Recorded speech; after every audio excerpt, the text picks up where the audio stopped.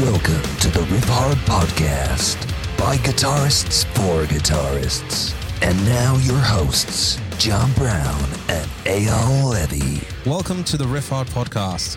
I'm John Brown from Riffhard.com and Monuments. My co-host is Eyal Levy, co-founder of URM Academy and guitarist from Darth. Thank you so much for being here. Since the podcast is brand new, let me tell you a little bit about it.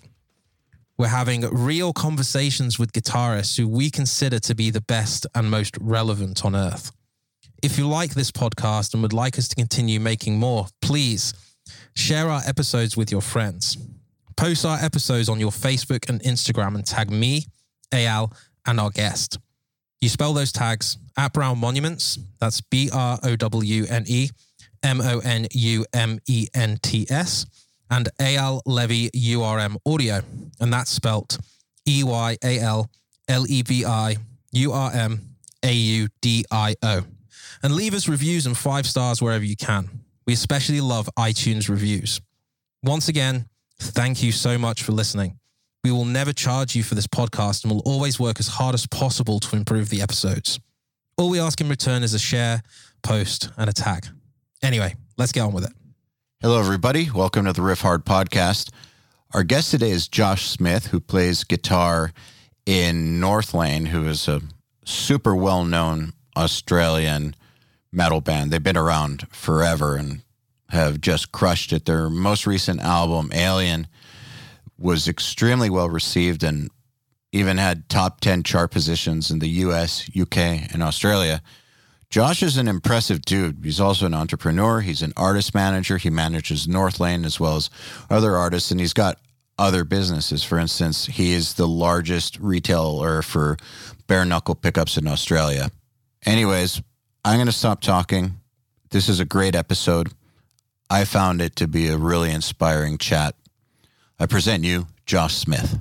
Well, Josh Smith, welcome to the Riffhard podcast. What's going on, guys? Hello. Hello, Jonathan. Dude, what time is it for you? It's 9:30 p.m. on a Tuesday night, and I'm really excited because I get to talk to you guys, get to see my old mate, John Brown. He's smiling and waving at me. It's a good time. Are you guys in lockdown?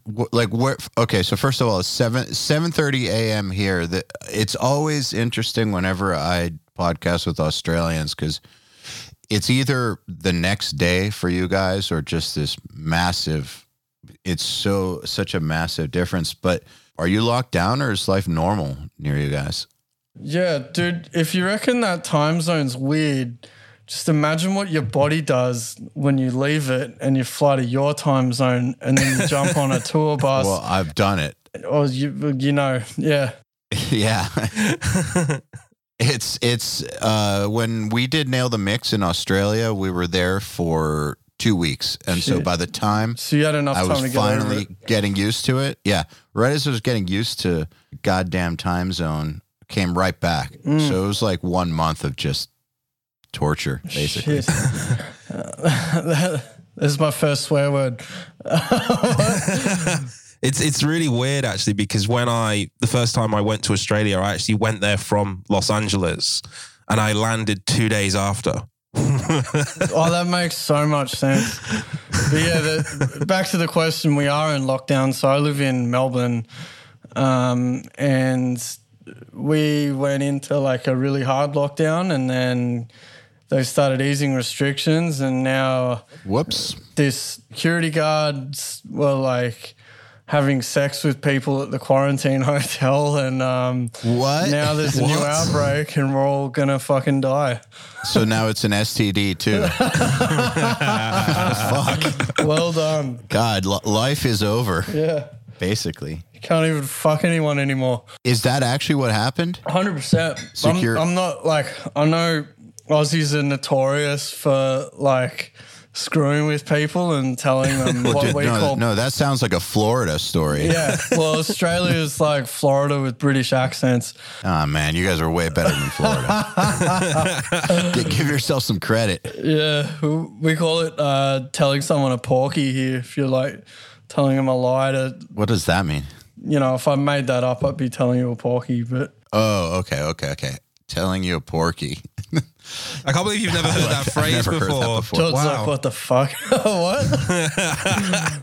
Wait. So I do want to hear the story though. So what's the quarantine house? First of all, what's that? Okay, so government was anyone who came in from overseas had to go to a hotel.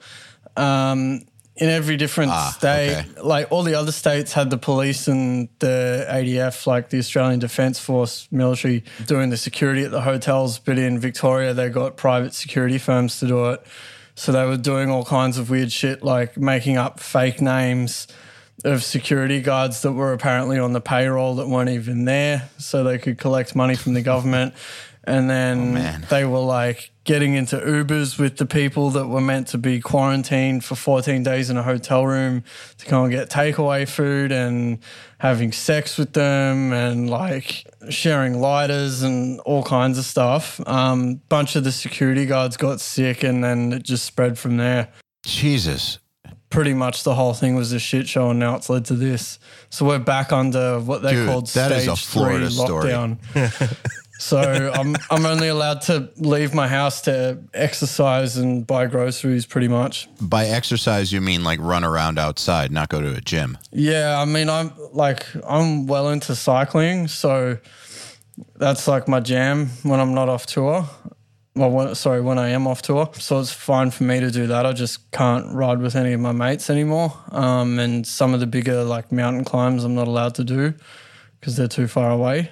But yeah, you can't go to a gym, like yoga studios are shut, stuff like that. Can we talk about cycling for a second? Sure. Yeah, we'll get music and stuff, but I want to hear a little bit about the cycling thing. And our listeners appreciate it when we deviate from just, so how do you pick your downstrokes? But yeah, cycling, when did you get into that, and how serious are you about it? Well, before I was a professional musician, I was I guess you call it amateur athlete. So I played guitar like casually when I was a teenager, but I was training about 25 to 35 hours a week. Holy shit. So at first I was a swimmer, and then I got sick of that when I was about 14, 15 maybe, and then got into triathlon. And when I was doing triathlon, I would race for a cycling club in the triathlon off season because it's when they would do all the road races for cycling, and it's one of the disciplines. But I've been like riding bikes with my dad and stuff since I was a kid, and always loved the sport. Like get up early to watch the Tour de France and stuff. I was that into it. And then when touring kind of kicked off, I mean, I kind of like quit competitive sport. I got to a pretty elite kind of stage in that. Maybe about as elite as the band is.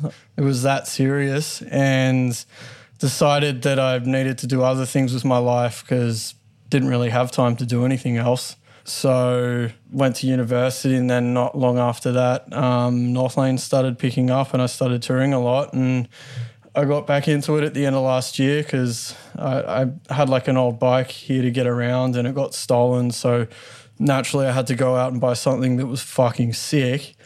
And then I was like, yeah, a week later I was riding like 200 Ks a week and just kind of went downhill from there, man. Like now I'm selling off amps to buy more bike stuff, and yeah.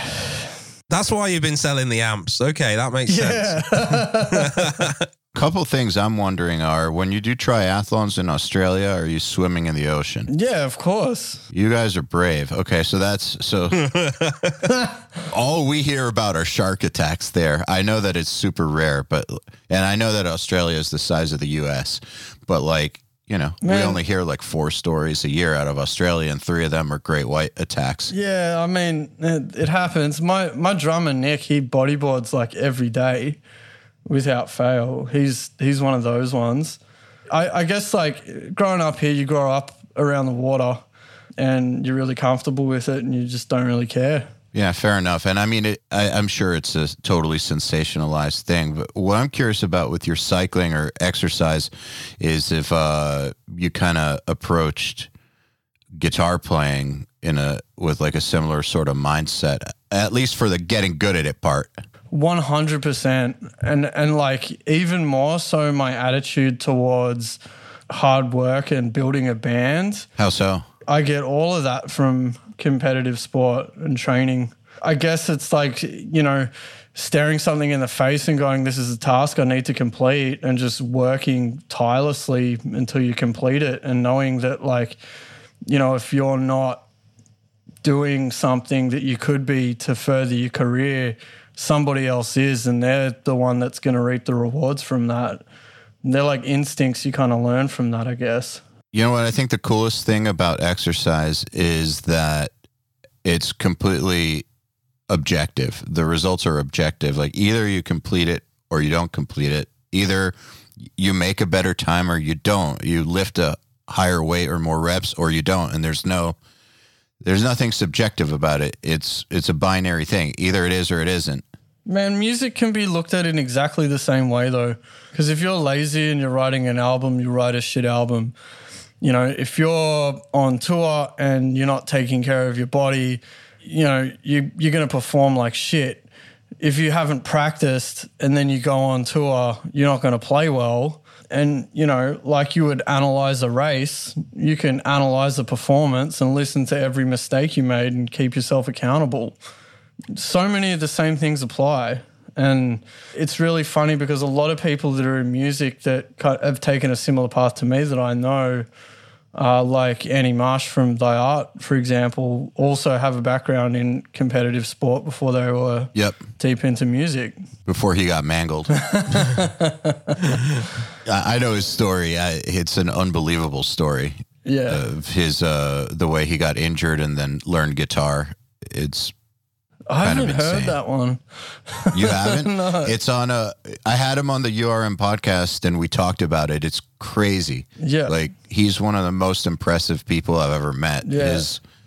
If you didn't know the story about how he switched into guitar, you should. I'm going to listen to that. Yeah, definitely. Yeah. He got fucking mangled. That's crazy. Basically learned it in his head, kind of in the hospital kind of thing. It's one of those kind of genius things. So it's inspiring. But anyway, sorry to cut you off. No, that's all good, man. So you're saying that you're finding that people who kind of share that discipline are kind of on the same page as you? Yeah, 100%. And like, you need to have discipline as an artist as well.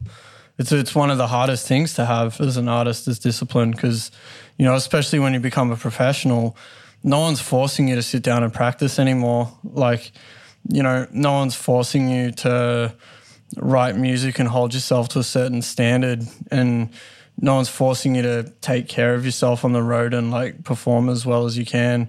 You can get carried away with it. You can get lazy. And, I think having that base of discipline really, really helps me. It helps me, if we've got an early bus call and I need to get up early, it's fine because I do it when I'm off the road and it's hard, but you reap the rewards for it.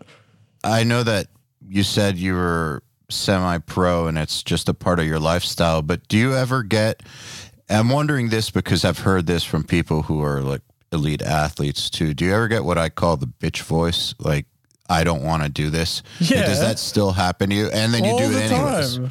Yeah. Okay, so it never goes away, right? No, you got to conquer your inner bitch.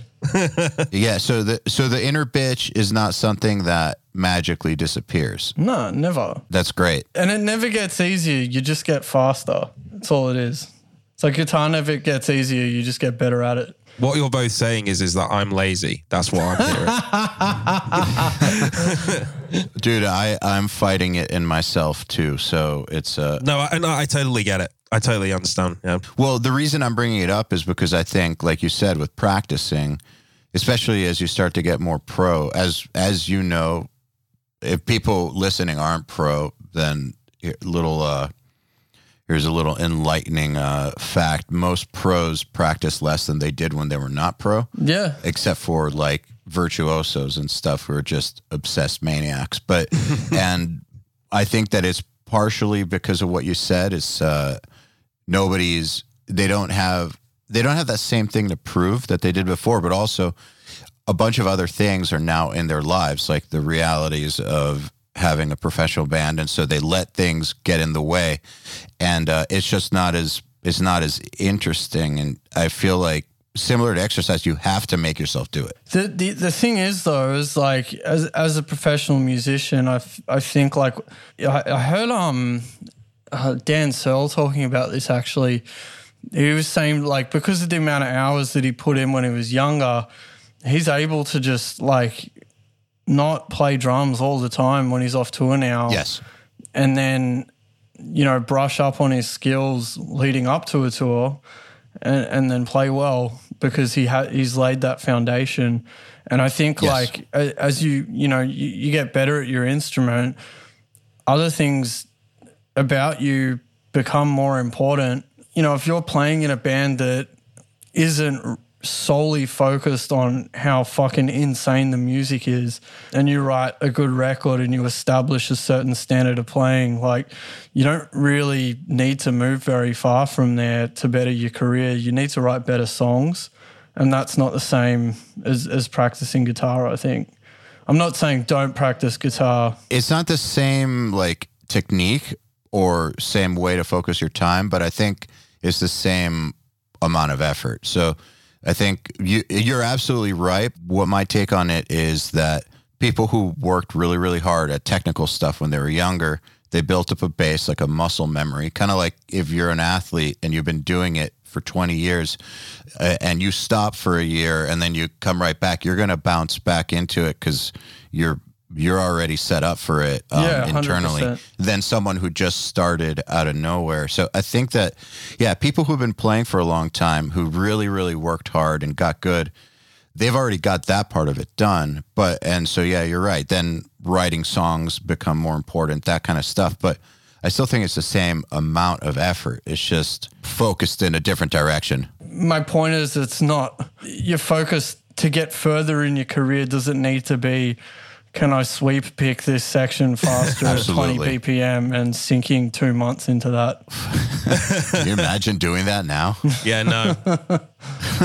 It reminds me of I feel like I've told the story before, but my dad was friends with a really famous jazz drummer who back in like the 70s, 80s, and 90s toured with huge pop acts, like one of those like gospel jazz dudes that you see playing with like Justin Timberlake, that kind of drummer is one of those. We played with like people that were huge, like Diana Ross and people like that. Anyways, when my dad was friends with him, he was maybe 45, 50. And the dude was fucking phenomenal at drums. And I asked him if he practices. He was like, I don't practice anymore. I was like, how do you stay that good without practicing? He's like, I don't need to practice. I just visualize. What? Yeah. That's psycho. He just got to the point where like his physical game was so good and so established. I mean, he'd been playing for like 35 years that at that point he just worked on his mental game and just, like seeing exactly what it was he had to play. And then his body just did it. Yeah. Like that's so important though, is like the mental aspect of it. And I think that's probably the key to becoming a good performer over just a good player is your mental approach.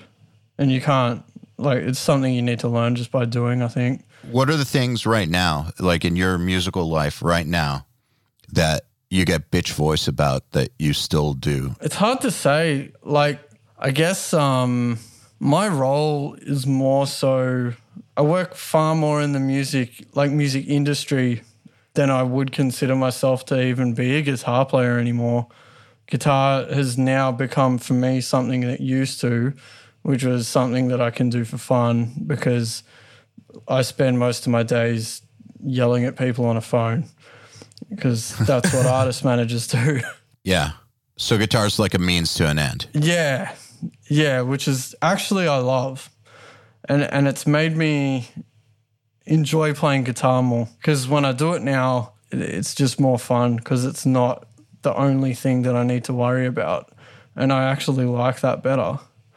I guess, my inner bitch voice I don't really know what, in terms of music, what it does. I guess I have to keep myself really disciplined to like work long hours instead of just kind of slack off, because I kind of pick them. Like I work from a home office, so, you know, I can stay in bed until 10 or 11 in the morning if I wanted to, and get my work done later at night. But yeah, just, I don't know, getting my ass at the desk and doing everything I can do in the day to be a better artist manager is just kind of what I have to force myself to do. And when I'm at home, like, that starts with waking up early and smashing myself on a bike for 2 hours before I even start my day. But if I could do that and, you know, get a head start, and I feel like I've accomplished something just by the time I sit at my desk.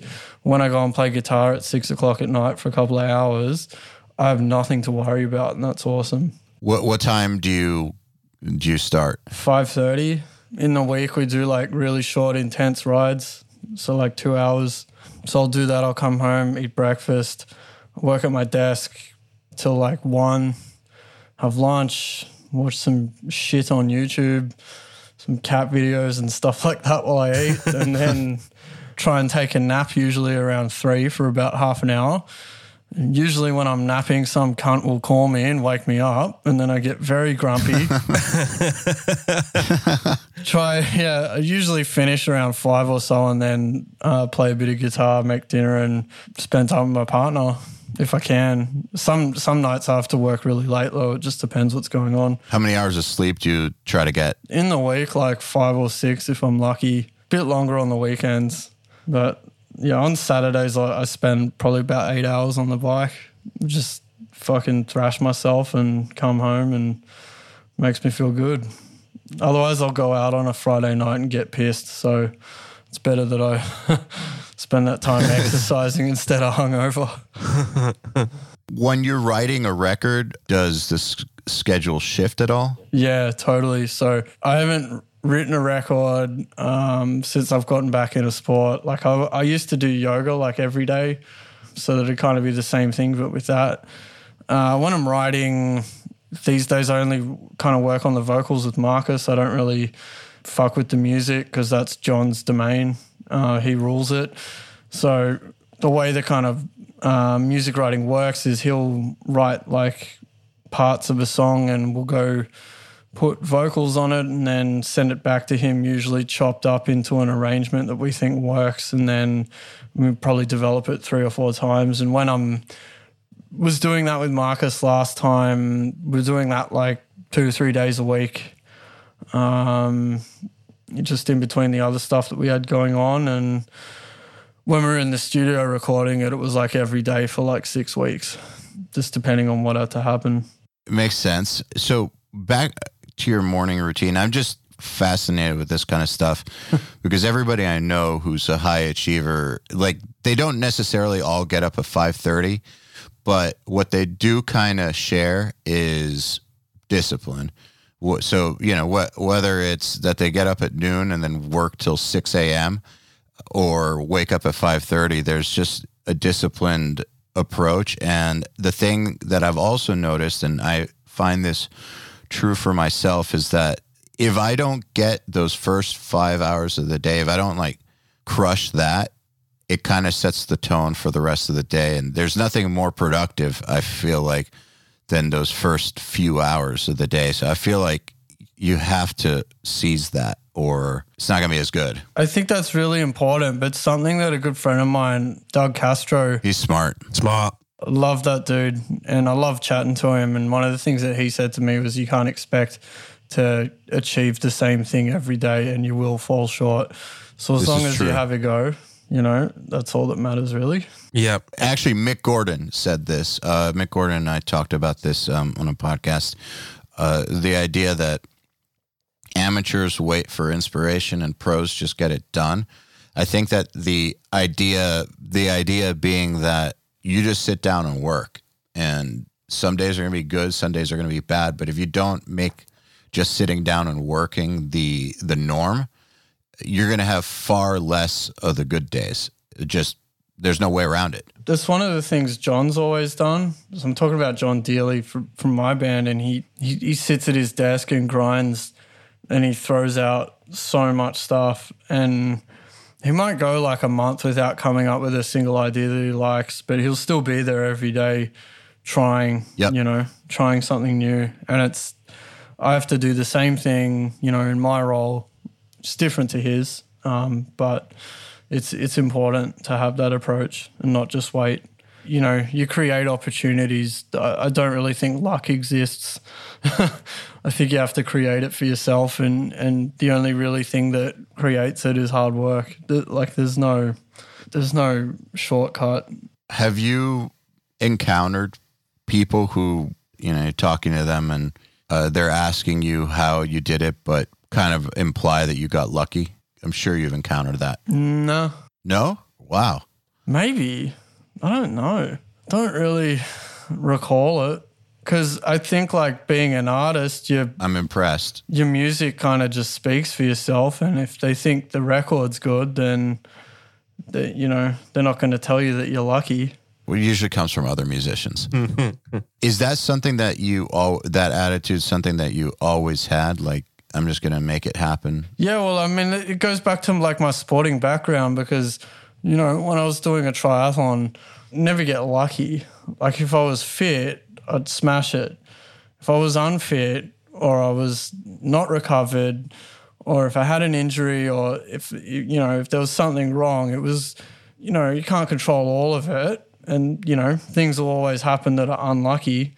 But that's not really what makes you feel good about yourself, is whether you got lucky or not. It's did you achieve something because you worked hard? And if you did, then the feeling is what you do it for, and that's all that matters. So I think the luck thing's bullshit. I completely agree. And those things that you said, like getting injured or whatever, I wouldn't even call that unlucky. I just call it unfortunate. Yeah, it's part of life. It's just stuff's always going to happen to you that's shit, and some people will suffer from it more than others. And, in some respects I've been fortunate, in some respects I haven't.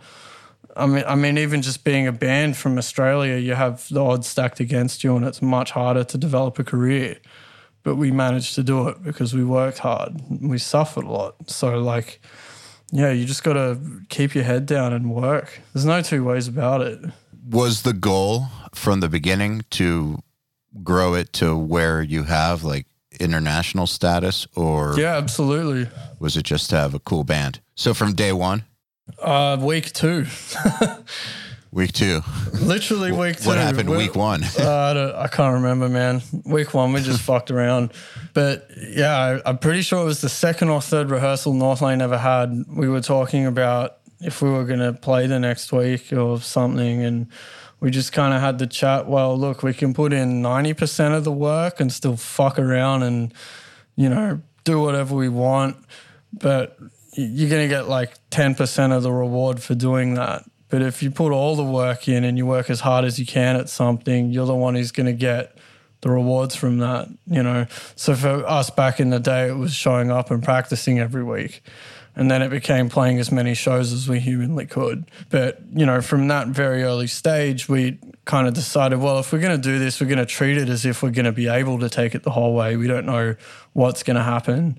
We don't know if we're going to be popular or not, but we're going to try and push this band as far as we can. Otherwise, I wasn't going to do it because I just couldn't see the point, I didn't want to play in another local band again and waste my time. So from week 2, pretty much, we were focused on being the best band that we could be. Sounds like you don't do things halfway. No, not at all, man. So I have a question for you as well. Do you guys have your individual roles in your band? You talked about Jonathan, that's his realm. You help Marcus. Yeah, we always kind of played people to their strengths, and I think that that's a really important thing to do in a band. So Nick just kind of does his own thing. John writes the drum parts and then Nick goes and fixes them up. I kind of managed the band early on. Then we took on management and I did that. And I wasn't involved in writing at all until we got to Node. So that's always been my thing, is the business side of it.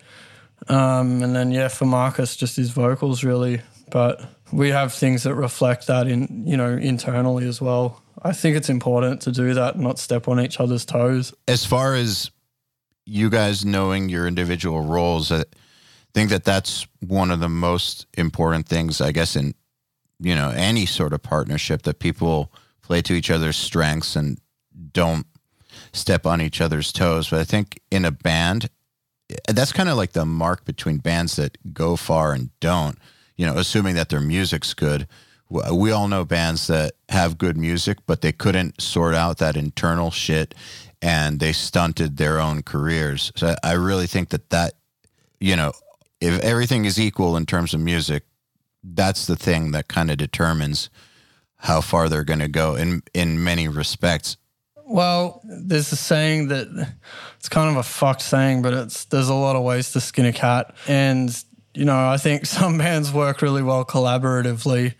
Some bands assign certain roles to certain members, whatever works for you. But I think like stepping on people's toes is fucking stupid. And if you can give people things to own for themselves, and it applies in business too, you're going to get way more out of the individual and, yourself as well. So I don't think the same model works for everyone, but yeah. I agree. I don't think it's the same model for everyone, but I think that if you don't find what works best and let people do what they're best at, then, it could be that the way that it works best is a hive mind situation. Yeah, of course. But I think the key is figuring that out. So I guess what I'm impressed by seems like you guys figured that out pretty fast. Yeah, we did. Because, I knew what I was good at. John knew what John was good at. Nick, when he came on board, he had his strengths. And, our two vocalists that we've had just kind of did their own thing and were really good at that too. So, yeah, I think we worked that out pretty quickly. I just kind of took on the band mom role, and that turned into a manager as things got more serious. And, John's just always been grinding away at the music. But it works for us, and there's a couple other bands that operate that way too. You just got to kind of figure out what you're good at and work really hard at it. Don't let your mates down. Where did your business sense come from? I think it's just something intuitive about me. Like, I was always pushing myself really hard in whatever I was doing growing up. But after I finished school, I went and did economics and marketing at university. So I learned a lot of the skills there. But like all of the subjects I picked in school were kind of gravitated towards that as well. I didn't even study music at school, actually. And yeah, I guess that's where, and I've just taught myself other stuff along the way. Constantly adapting to situations just with the management side of things, yeah. Yeah, that's it. So you said you didn't study music in school. I see here that I want to talk about this because I think it's interesting. You were told by a teacher that you got dropped by your first music teacher because they said you weren't making enough progress? My first guitar teacher, yeah, dropped me after like a year or two. How old were you? Oh, probably like 12. Do you think that influenced not wanting to study music in school, or did that just piss you off? No, I just think like the music department at my school were not really interested in what me and my long-haired friends, what kind of noise we were making at lunchtime, and didn't really like us. And I just got really turned off by the pretentiousness that exists in like, academia of music as a whole. I just fucking hated it. I didn't want anything to do with it. I didn't understand why learning about all these other genres mattered to, the aspects of music that grabbed me. Like, they had nothing to do with, the shit that they were teaching us in school, and I just didn't like anyone from the music department. But yeah, my first guitar teacher, he kind of, by him doing that to me, just kind of gave me determination to prove him wrong and practice really hard. And it's probably one of the best things that happened to me as a guitar player, actually. Sounds like it lit a fire. Yeah, absolutely, man, absolutely. I actually experienced the same thing as that with my music department at school, which is quite interesting. I didn't have a guitar teacher that dropped me, but the same mentality is that they didn't basically like guitar music. That was it. It's kind of weird, isn't it? Like how they'll teach about music and then completely miss one complete sector of it through their bias. You know what the weirdest part about it is, John? Like, there's this other guy from a band that went to my school. I think he was in the grade above or below me. But he like played along with that. And I knew this because my brother and sister went to the same school and were younger than me. And after I left, his band supported mine at a show, and they wrote an article about his band supporting my band in the school newsletter, failing to recognize that one of their ex-students was in the band that was headlining. So that's how much of a shit they give. I don't really fucking my care. God. That's terrible, isn't it? Yeah. Oh, wow. whatever, man. Good fucking riddance. I learned what I had to. I guess it worked out all right. That's kind of why I dropped out of Berkeley, actually. I felt like everything that I was doing there was completely irrelevant. They didn't take metal seriously at all.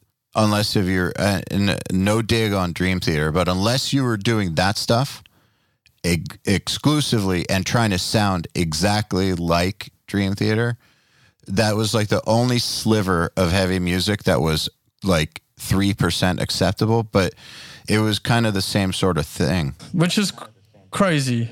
Because, like, what year was that? 99 through 2001.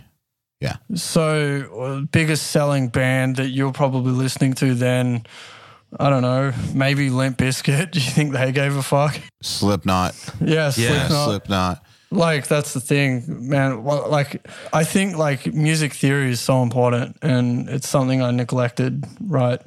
But there's so many other lessons to be learned that are going to matter in, you know, if you want to have a career in music too. I think it's really, really important for musicians, especially in their formative years, to not waste their time with bullshit. But what's difficult about that is that there are some things that you should learn because they're good for you. And it's hard to know what those things are. So I agree with you. Theory is a really good thing to know how to do. There's some basics that are just good for musicians to learn. But I feel like when it comes to genres, for instance, everything that you learn is going to come out in your playing at some point. There's no way to take something in without it then filtering through. So if you have zero passion or interest in a certain genre and you don't want that infecting you, then you probably shouldn't be learning it. Yeah, infecting's one way to put it.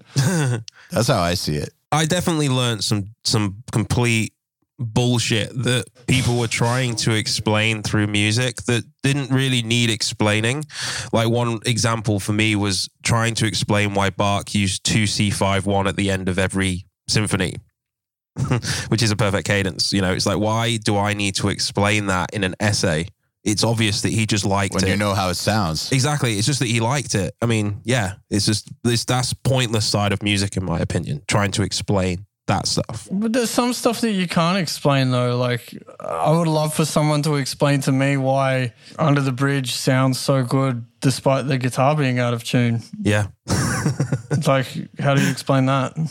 I don't think you can. I think it's an emotional response. That kind of stuff is, you know, when, for instance, when you hire a producer for their ears and they just have a certain thing that they know how to do with bands, it's usually not the technical stuff that sets them apart. It's usually that instinct for recognizing when that out of tune part is the right way to go about it. For instance, like those kind of undefinable things that make all the difference. I couldn't agree more. The best guy that I've met at stuff like that is David Bendeth, just because of the way he analyzes bands and figures out how they work and like gets inside their heads and, you know, understands what they're trying to do from a real deep psychological level, and then he's able to really work with them at delivering the parts so well. I really agree with that. Interesting. Did you work with him? Yeah, I did. We did our fourth record with David. Can we talk about that? Sure, man. I want to hear more about that process. Like, how did he get in your head? It was crazy, man. He I don't want to give away his secrets though.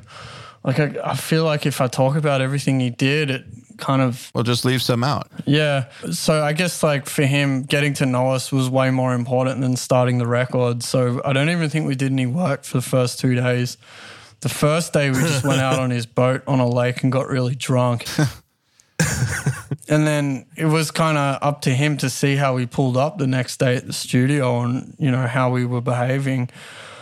He did a bunch of exercises on us to kind of see how we interacted as a band and explain some things about the way we work together that we didn't even understand, like who doesn't listen to who doesn't think their opinions are valid, shit like that.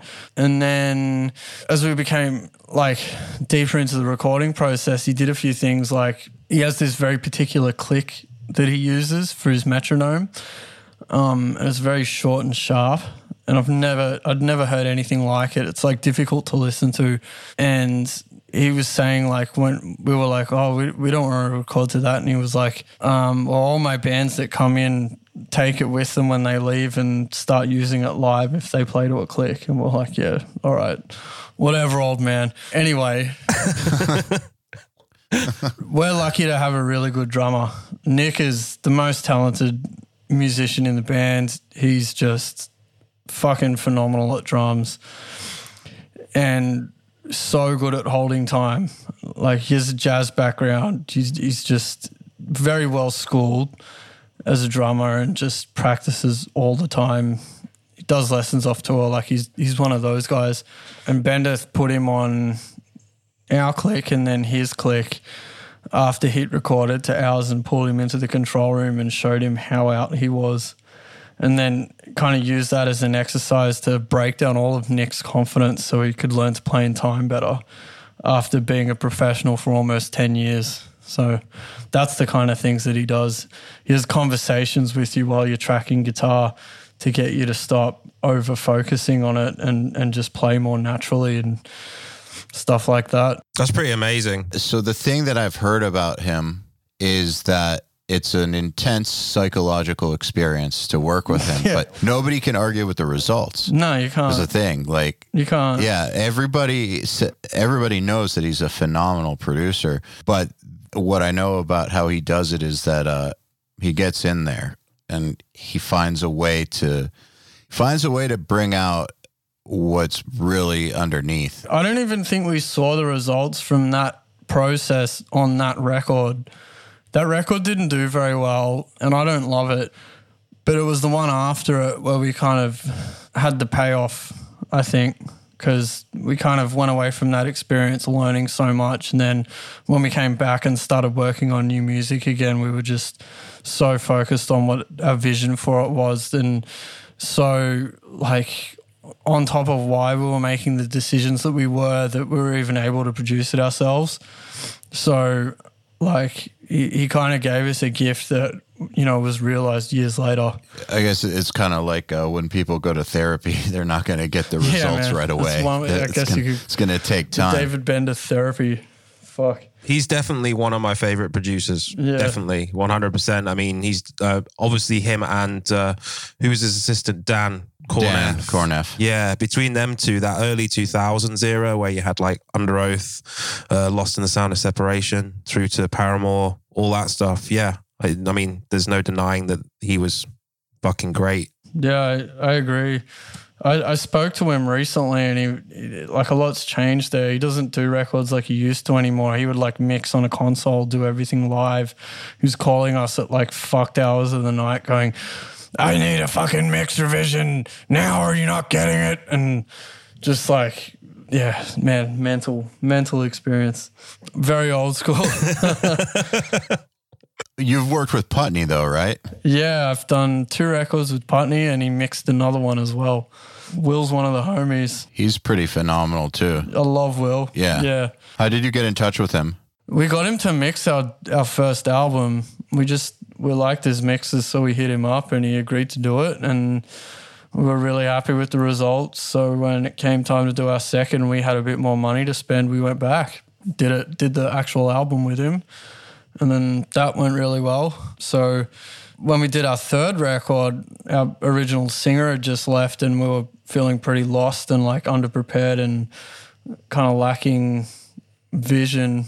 And we thought the only person that could kind of bring that together was Will. Why? Just because he understood the band really well. We did a Nail the Mix with him in December and shot a course with him.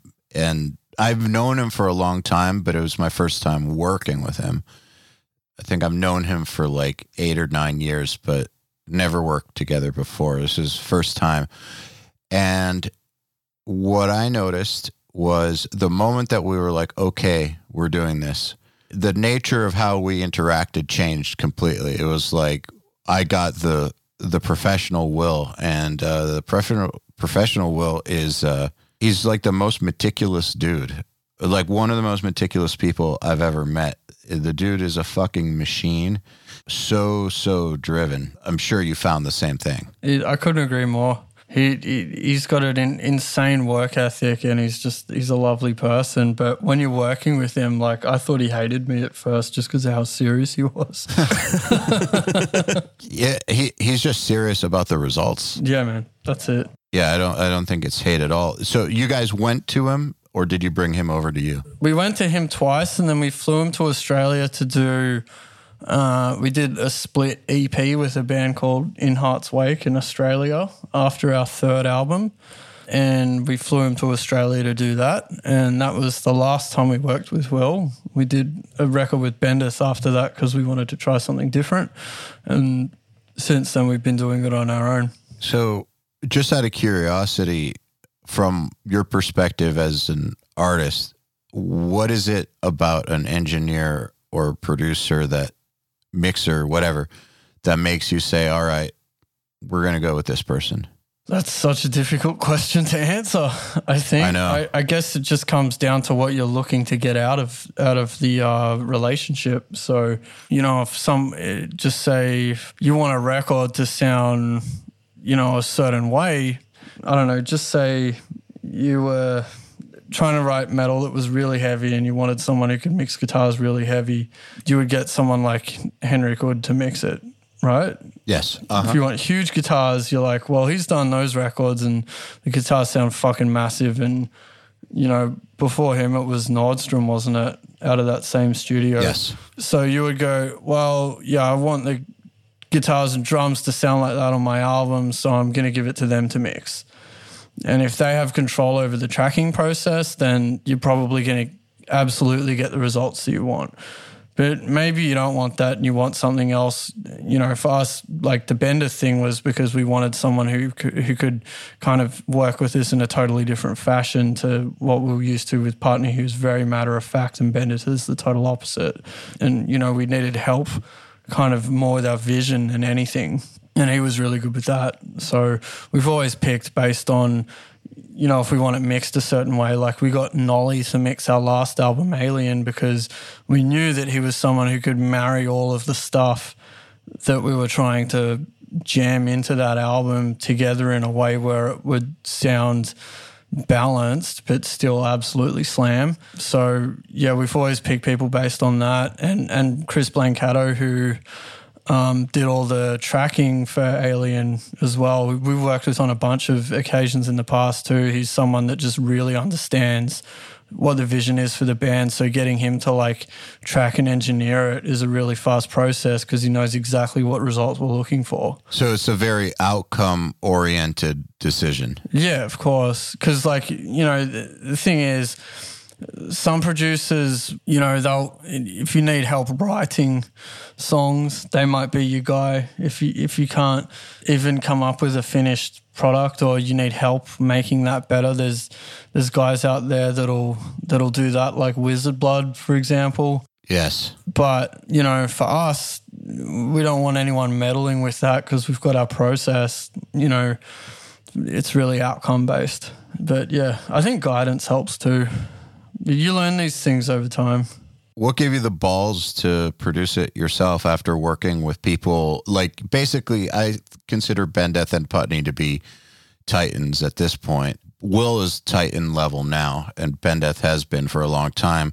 So it's a ballsy decision to go from having someone like that, captaining the ship, to doing it yourself. Like, what gave you the balls? Well, we knew that we could get the sounds that we wanted ourselves, and that if we handed it over to Blancato for all the instruments and Dave Petrovic, who's a fucking phenomenal vocal producer who lives in Sydney, we knew between those guys, like audio-wise, we could deliver what we needed to Nolly to mix it right. Like they would get the sounds 100%. The balls came from the fact that we were so confident in the topics of the songs, in what the lyrics were. And, you know, we were finally happy with how we put all that together, that we felt if we involved a producer, they wouldn't even understand the mission and the vision of the record as much as we would. And on top of that, we felt like the personal hurt that's in there, and, you know, how raw it is would almost get filtered out a little. And we didn't think we needed any other opinions about what we were doing because we were so comfortable with our process in writing songs. I have a question here. Would you say that the topic is what defined whether or not you got the producer? So with this album, obviously, I know what it's completely about. The previous albums, would you say that because of the personal nature of this topic is the reason why you didn't get one? So I don't think it's that. I think it's because our vision was so succinct that we didn't need it. Yep. So our vision for the music was so succinct. And the other thing is the producer has to also understand what music you're trying to create. And we don't think anyone did except for us before it had been written, because I'd never heard shit like that mashed together before in the way that John did it. And if, you know, like you took that to a producer and tried to explain how you wanted it to sound, I don't even know if they would understand. I don't know anyone that also would have just sat there as an engineer, which is, it's really all that we needed was an engineer. We didn't need, you know, Chris did a lot of producing in way of like getting us the sounds that we needed. But I think it's more the vision than anything, John. Like if the vision's there, I think a producer helps a band realize the vision. But if you're experienced enough, you can do it yourself. Sounds like you really learned how to materialize or manifest that vision after the experience of working with Will and David. Yeah, absolutely. We owe it to them. I can't lie about that. Yeah, you learn how to realize your vision artistically, and also sounds like through the Bendeth thing, you really learned how to work together even better, to where it was at a level where having someone else manning the ship would probably slow you guys down or take you off course. Absolutely. Couldn't have said it better. And it's no disservice to any producer out there. No, of course not. But after a band's done 5 records, like, you know, you learn a thing. No, it's not a disservice. It's more like they did their job. Yeah, totally agree. I actually kind of wish that we'd been able to have a producer on our records, because we've not actually done that yet. Yeah. Dude, it makes a huge difference. I can tell you, as someone who, you know, has recorded himself a lot, the times that I worked with like a real producer, it was pretty fucking tremendous. Yeah. Like a real producer. I don't mean, I've worked with engineers a lot, but only worked with a real producer once or twice, but just that once or twice changed everything about how I approached creating things. You should try it sometime. It's crazy. Yeah, but you had that Roadrunner money. Yeah, I know. It helped. It definitely helped. Yeah. Yeah, that different times, basically. Oh, yeah, definitely. As far as creating the actual music goes, do you write at all? Like, do you enjoy it? Or is it just one of those things where you know your role and you know his role? And I don't want to get in John's way. So yin yang. I write with Marcus on vocals, but I don't touch any of the music because it's like, why would I? He's so good at it. Like we pull songs apart, we suggest that he makes changes and he tries it, you know, but I don't really send him riffs to insert into songs because he's just got such a signature style. Like I can't imagine anyone kind of getting in between that, and no one does, and it just works. Man, it's so impressive to hear you say that with no ego, and yeah, because I think that that's such an important part of making this kind of partnership work. But it's also, egos are fucking stupid though, man. Like they don't get you anywhere. Dude, yeah, it's stupid, but it's also primal and wired into us, I think. Man, if you got a fucking ego, like Learn to work together without your ego. Work really hard. Play some sick shows. Let your ego out on stage as a good performer. You know, don't try and stick it where you shouldn't. You got to play people to their strengths. It comes back to what we were saying before. Like, if you have a workflow that works, don't fuck with it.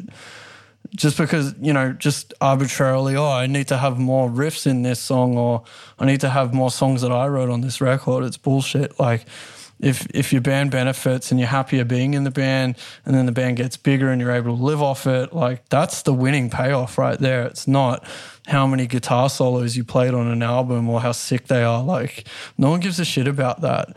As if people are going to care about that if they haven't even fucking heard about your band at all. You know, don't you want them to hear about your band? This is the stuff I don't understand with musicians, and especially guitar players. I agree. Man. Like, the egos of guitar players can be fucking insane, and it's so unfounded. So that's why I try and focus on the music. And, you know, I'm not the greatest guitar player, but I do what I have to do and do it as well as I possibly can. And, you know, that for me has been a payoff, and that's success, you know, in my books, based on what I wanted out of this.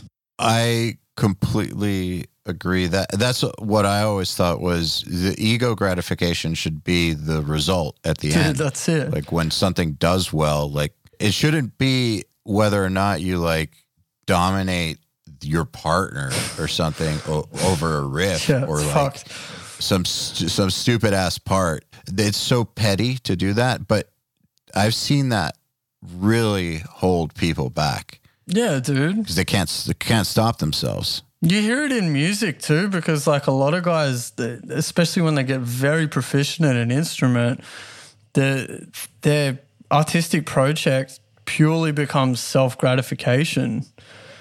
And it, you know, I think it's important to write songs that you like and enjoy, but if you're writing music solely to gratify yourself and then roping other people in to play that with you, it's like, yeah, I don't know. I just don't get it. You know the kind of people I'm talking about, though. They're just... Oh, yes. I think we all do. Yeah. The thing is, I do think that it's like a wired-in drive. So I understand, like, I get where it's coming from, but I think that what makes us special as humans is our ability to overcome our nature and to be better than that. And we can choose to turn that part of ourselves down and look at the bigger picture.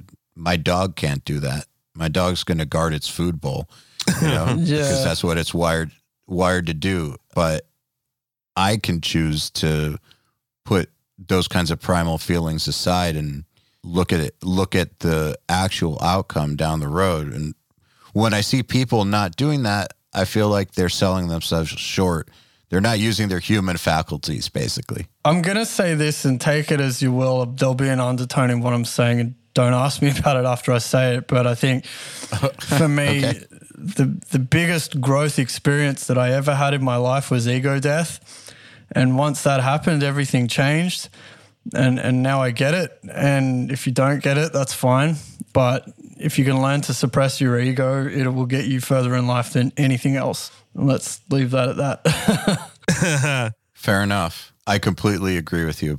We can leave it at that. All right. Well, then, leaving it at that, let's talk about this live stream you guys are about to do. Yeah. So what's up with that? Last year, we did a world tour for our album Alien.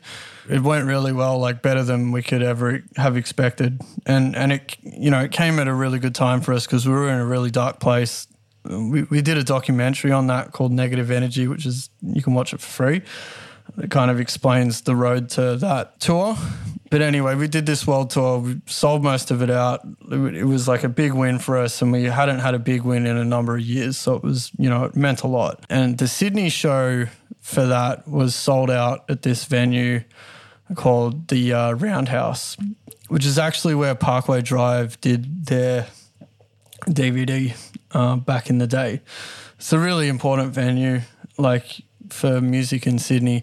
So we brought in like 14 cameras. We took it, like, we take a desk mix every night, but that night we took it and we gave it to Chris Blancato to mix and master. And then Neil Walters, who was, doing our photo content and video content on the road for a number of years, has cut this up into a live performance, and we're going to be having 8 viewing sessions, so 4 time zones over 2 days, and you can buy a pay-per-view to that and you can watch it, and then after that you're never going to be able to watch it again. And it was probably one of the best shows of our careers, and it sounds and looks sick, so you should definitely watch it. If you're listening to this, it's only $10. Amazing. Where can they find it? The actual show is on the 21st and 22nd of August, so it's getting... Oh, okay, cool. So this will come out before that. So you go to northlaneband.com, you buy a ticket like you would to a show, you'll get a link, and then you can watch it. And if you don't, I don't give a shit. Well, I'm going to go and get one. Oh, thanks, John. No, I'd love to see it. Well, dude, really nice I think, John. you know what? We've been sitting on this forever, and I think, what this whole pandemic is proving is that this might be a really Lars Ulrich unpopular thing to say, but musicians give way too much shit away for free. Like this particular project, we sunk a lot of money in it too, and it looks awesome, and it's, we've made sure it looks great. Like Trivium did that with their live stream that they just did. The Trivium too. live stream looked great. Yeah. And I think it's important to invest that, but it breaks my heart just to see all of these musicians doing all these live streams for free all the time. We're getting hit up every other week to get asked to do something like that with low production quality. And it's, I just think it's so counterproductive to do all of that for free because it's not even that good. It's cool to watch someone in their bedroom once or twice, but continually, I don't know about that. And kind of devalues things. Yeah, exactly. You can stream music for free already. You can watch live shows for free on YouTube already. And the sources of income for musicians are being eroded. And this whole pandemic, as well as, because it's taken touring out of the equation, there really isn't any way to make serious money as a musician at the moment. So I think people need to have a think about, what's really worth paying for. And, if they're playing in a band, be creative about ways that they're going to monetize what they're doing, whether it be stuff like Patreon campaigns or, kind of different avenues that they explore, or maybe even stuff like this if they're sitting on something valuable to, make it an exciting event and then monetize it. Because if we just keep giving it away for free, it's just going to get worse, man. Lars was right, by the way. Yeah, he was right. Really right. It's really weird because I'm pretty sure we all took the piss out of him when that happened. I didn't. I was super unpopular among my friends because when he said that shit, I totally was like, yep, he's right. And everyone I knew was like, oh, he's just a rich motherfucker. He doesn't know what he's talking about. Fuck that rich dude. He was so right. He was the only one with the resources to fight it, though. That's the thing. He did it for us. Exactly. Lars did it for us. That's what he said. It's weird to think that. That's what he said the whole time. Yeah. The whole time he was saying it's not about Metallica. We have enough money. This is for the next generation of bands, or the bands that don't have the money like Metallica. And everyone was like, you're full of shit. You're just greedy, blah, blah, blah.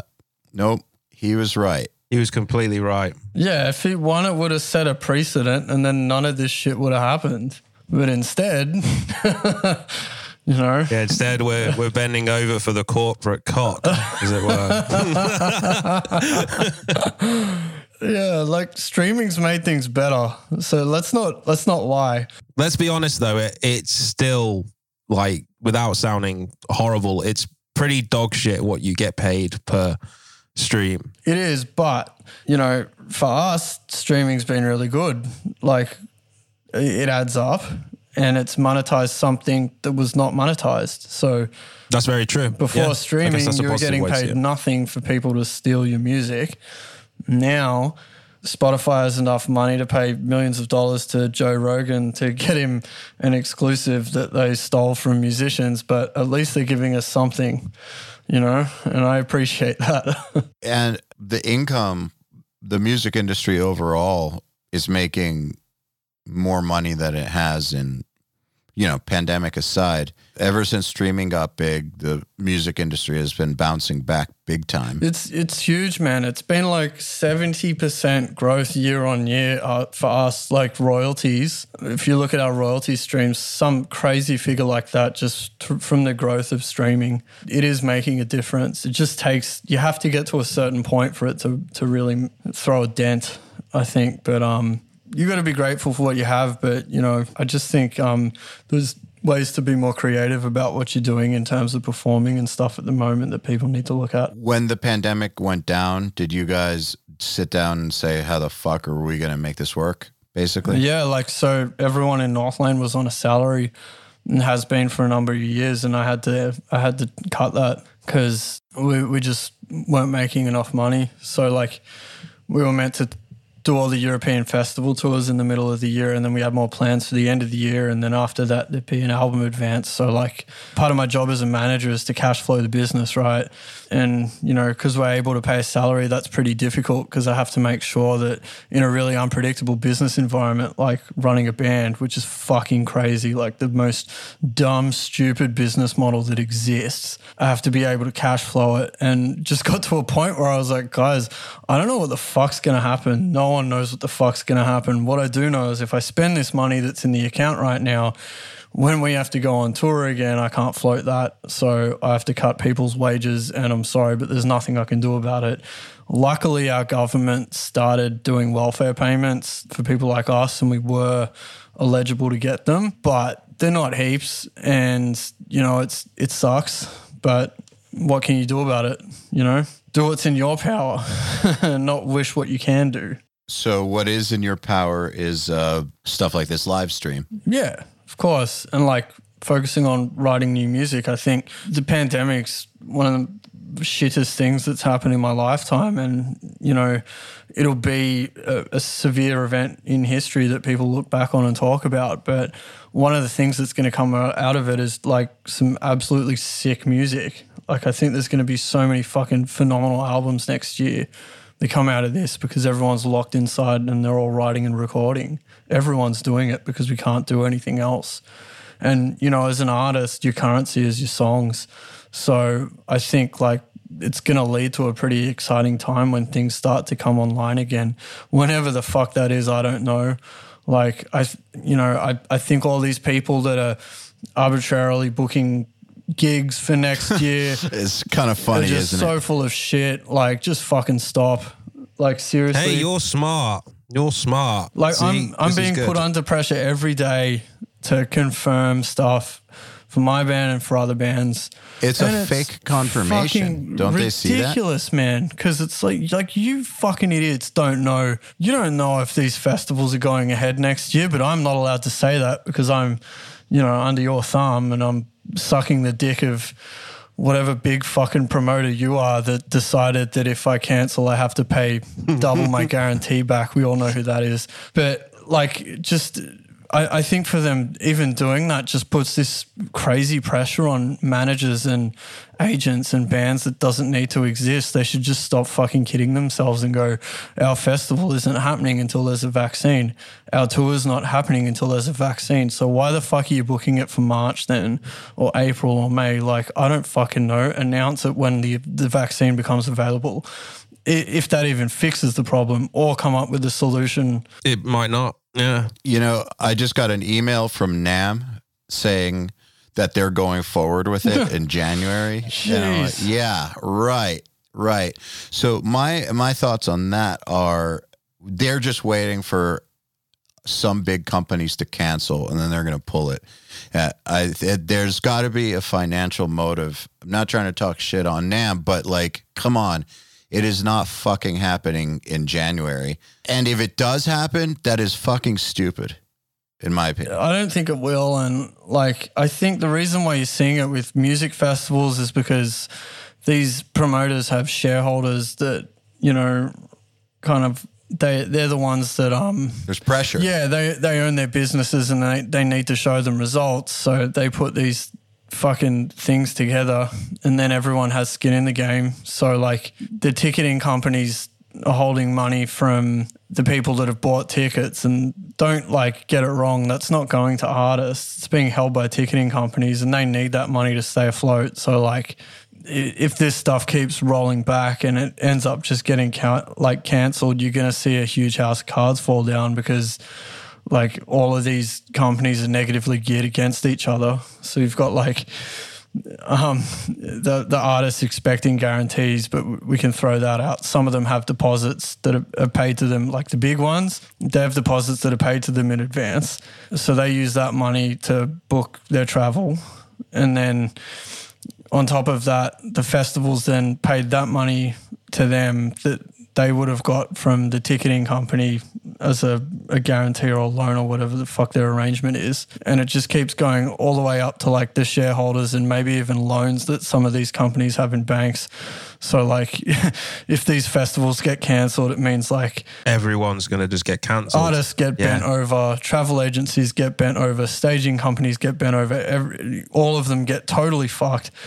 So the reason they're doing it is to just keep that bullshit game happening, and I'm just staying well fucking clear of it. Dude, but the question is, if we know that it's going to not happen anyways, isn't it better to get out ahead? Yeah, it is, because someone's going to get fucking screwed. But yeah, it's like either you're going to have to deal with the problem later, or you're going to have to deal with the problem now. Why not deal with it now? It's not even that. These like some of the big festivals.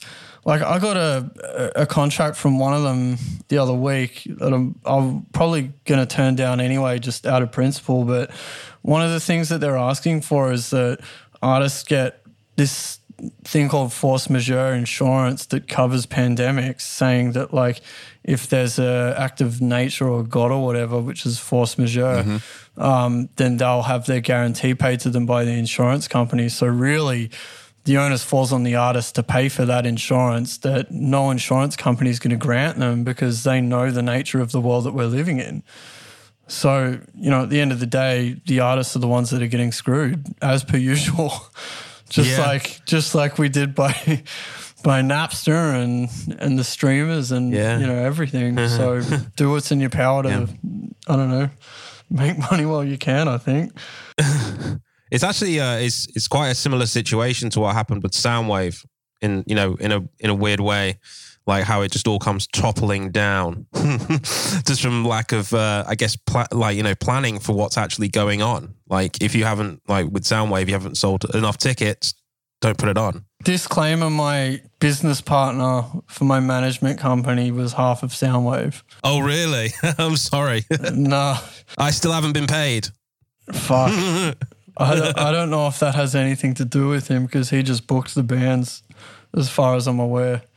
He was given budgets and then he went and booked the acts that were, you know, they needed to put lineups together. But yeah, I think Soundwave just got too big for Australia, and then it just kind of collapsed on itself because they couldn't get headliners that were big enough to make it work.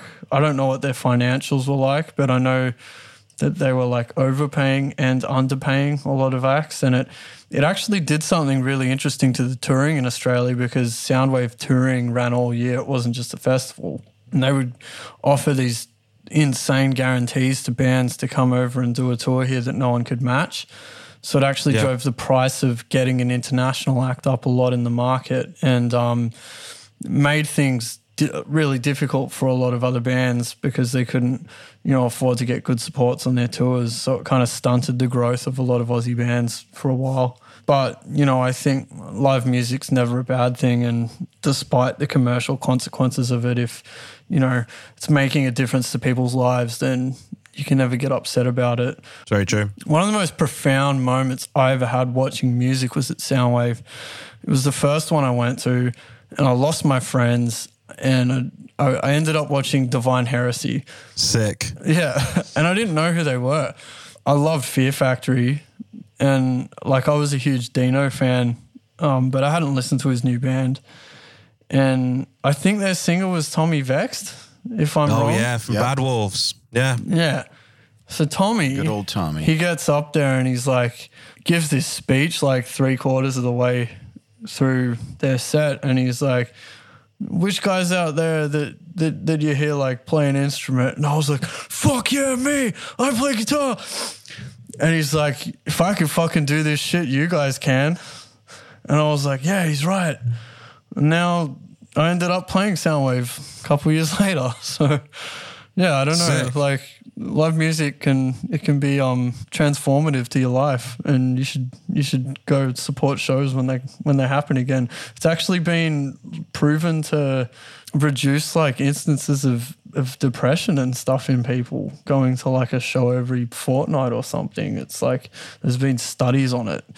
So I can't quote you the exact stats, but yeah, it's important, man. I'm sure there's a profound positive psychological impact that happens to people because of shows, but on a business side, Probably I think anyone who gets involved in the events business should just be aware that the events business is like the most unstable thing to get involved with possibly. Yeah. It just is what it is, you know? I think like I kind of found myself here with this skill set because I couldn't do anything else or enjoy doing anything else. So I was like, fuck, I should probably, think about what nest egg I can lay for, whenever Northlane's done. And one of them was my shop, Boutique Sounds, but the artist management stuff I just kind of fell into because a band, wanted me to manage them, and I need a business partner to kind of lean on. So I set up a management company because it made sense. But actually promoting and stuff, that's a dangerous game. I don't know how people do it.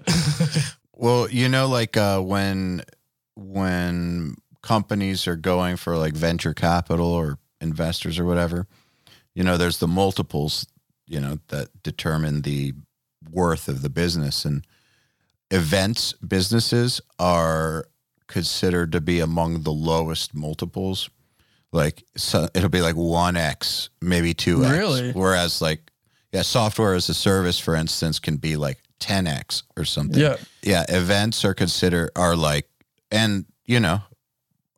been in the music industry my entire life. So, I'm talking about my own world, but it just is what it is. Like, and it's because of, and we're seeing right now, like this pandemic is the perfect example of why. Like, investors know that one thing can go wrong and the event stops, and it's all based on a moment in time, and it can get fucked up so easily. And that's why people that work in the business are so good at solving problems because shit goes wrong all the fucking time. Like, some people ask me, like, what's it like being an artist manager? And I'm like, that gif of that dog sitting at a table in a burning house saying everything is fine? Yeah. That's it, except you're like trying to build the house while it burns around you. That's what being an artist manager is like. That's a great way to put it. Yeah. So speaking of the other businesses, like the bare knuckle retailing and the management stuff, did you always have the plan to kind of have multiple things going on, or did it just kind of evolve that way? I just felt like I was being fucking lazy. Like, I come from a family with two really hardworking parents, especially my mom.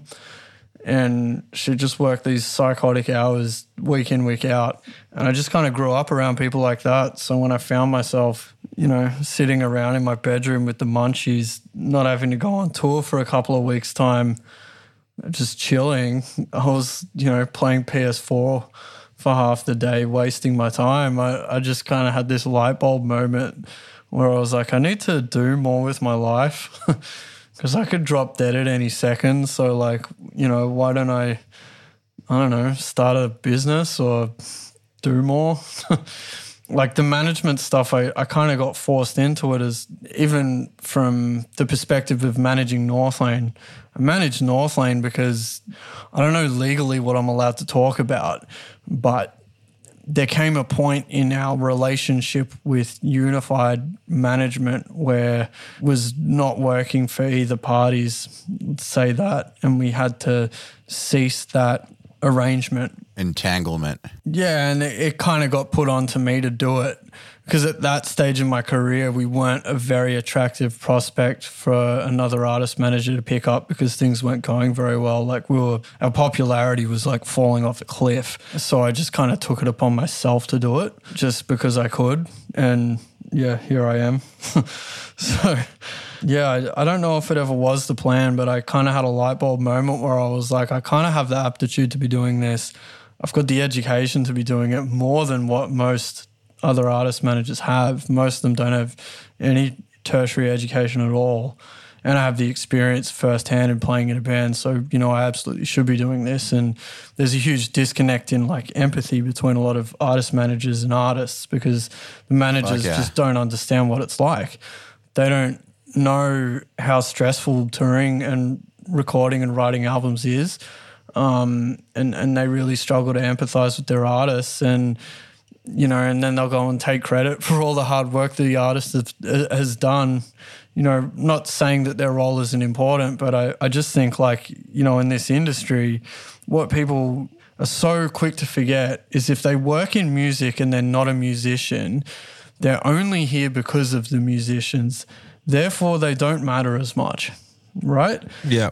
The musician should be the fucking king because if you're not creating the music, you're just helping them succeed and that's all you're doing is helping, right? You're not the one with the keys to the castle, so just sit the fuck down. I 100% agree with you. Yeah, that's what I think. So interesting to me, you were saying that the popularity was falling off and it was dark times. Why did you keep going as opposed to cash it in? Because I'm fucking crazy. All right. No, I don't know. We've kind of got this undying determination to just keep on going just because we know we can do better every time. And I don't think this band will ever break up. Like, we made it this far. We knew that we could do better than we were doing at the time. And, one of the things that Tom Searle said to me before he passed away, which has always kind of kept us going, is because we kind of saw Architects as well. Like, I just fucking love that band and the guys in it, right? And they were always a huge inspiration for me since I got to know them. And, like, seeing the trajectory of their career take a similar path. They kind of came up really fast when they were doing Hollow Crown and then things dropped off a bit and then they started to work their way back up again and that's when we toured with them. And he said to us, it was, if you want to have long-term success, it's the bands that persevere that are the ones that, really will do well. Yeah. Actually, I saw you on that tour. Yeah. It was Architects, you guys. It was at the Coco in London was the show. Yeah. Yeah. Yeah, it was 2014, 2013? Yeah. It was 2014. Yeah. It was on that tour that he said it to me. And we just kind of always had faith in what we were doing because, we knew that they came back and we thought we could do the same thing. So we just kept at it. I mean, up until that tour, I think the Architects weren't playing anything over 500 cap. No. I think that, I saw them in 2011 before that in a venue that was about 300 cap with Misery Signals and A Textbook Tragedy, actually. It would have been. Oh, it would have been Adam's old band. So yeah, I think that the perseverance thing is definitely the key to becoming a successful band. Yeah. I think that the bands that shoot up really quickly have a really hard time maintaining the upper status. I think that a slow trajectory, kind of like Architects and, some bumps in the road as well, is what is key to success. It's like people just hearing your name all the time. I think that's part of it. For long enough. Yeah, especially in, ugly music and... Ugly music. Have you heard that? I'm not going to ask that question again, actually. In fact, no, I will. Fuck it. Outside of music, now that's ugly music. Metal's great. Yeah, no, I love metal. I live in a metal household. My girlfriend loves metal.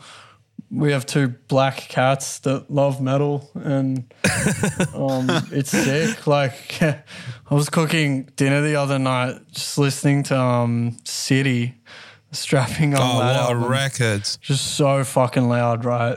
Yeah. So loud, just in the kitchen, just in my own world. Because, like, listening to, like, blisteringly heavy music is just so soothing.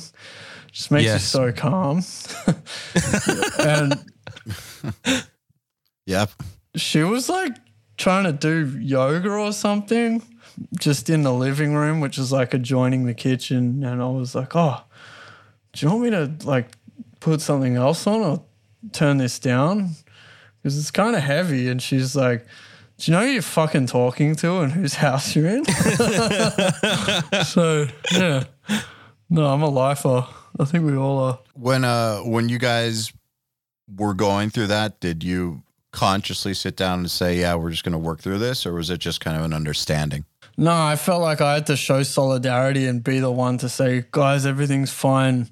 Don't worry. I'll take care of it. You can trust me. And they did. Yeah, and they did. No, but it was kind of put to me by the guy. So I had a manager for a really long time. Split with him, was assigned someone else at the company who was more of a mentor than a manager for a while. But he was just too busy to do it. And it got, I don't know if it was given to him. I'm not really allowed to talk about it. But Fair enough. Pretty much like he couldn't do it. And he said to me, like, you can do this, man. You don't need me. You can fucking do it. And I was like, shit, I don't know if I can. And then, yeah, I just kind of, I don't know, believed in myself enough to take it on. And I think like knowing that I was responsible for the careers of 4 other people forced me to do the best job of it that I could, because the only person to be held accountable for it was me. And I couldn't let them down, you know, after everything that we'd been through. Makes sense. How long did it take for things to start turning around? 2 years, I would say. Like that's a decent clip. Yeah, well, I had a long-term plan. So first problem we had was we were in a lot of debt. So I came up with a way to fix that problem.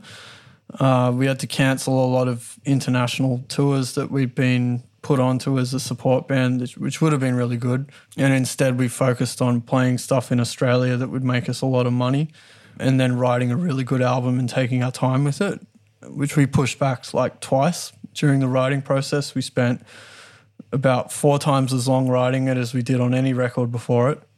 And once we were starting to come out of the debt, I started planning the touring cycle and release cycle for the next album, and just dealing with the changes that happened along the way, which, you know, were difficult, but it was manageable, and just kind of set it all up to just, you know, kick off at once. So we announced the world tour the day we announced the album, and it just all went on sale at once, and the music was received really well, so it just worked. And then I just had to move forward from that moment. Like, it was a huge roll of the dice, but we just had to kind of be confident in what we were trying to do. And we also, you know, had the unspoken understanding that if it didn't work this time, we were probably going to throw the towel in. But because it did, I don't think we ever will. Was the plan written down or in your head? Oh, man, I got spreadsheets, I got calendars, like all kinds of shit. So was it like you kind of saw the next 2-3 years and were like, so here's how we're going to pay off the debt, and that's all written down. Here's that spreadsheet, and here's the next step, and this is how it's all going to work out. I don't show my spreadsheets to the band because they don't fucking read them. No, but but for yourself, at the very least. Well, yeah, dude, I have like rolling budgets, and like I have monthly A&R statements that I do to make sure that we can pay our bills and pay our salaries and stuff. Like, it's being an artist manager is essentially being a CEO of like an artist, really. It's kind of what you're doing. You're running a business for them. You're doing a lot more than a lot of artist managers that I've ever met. Just saying. Yeah, but one of the bands that I works with tell me that as well.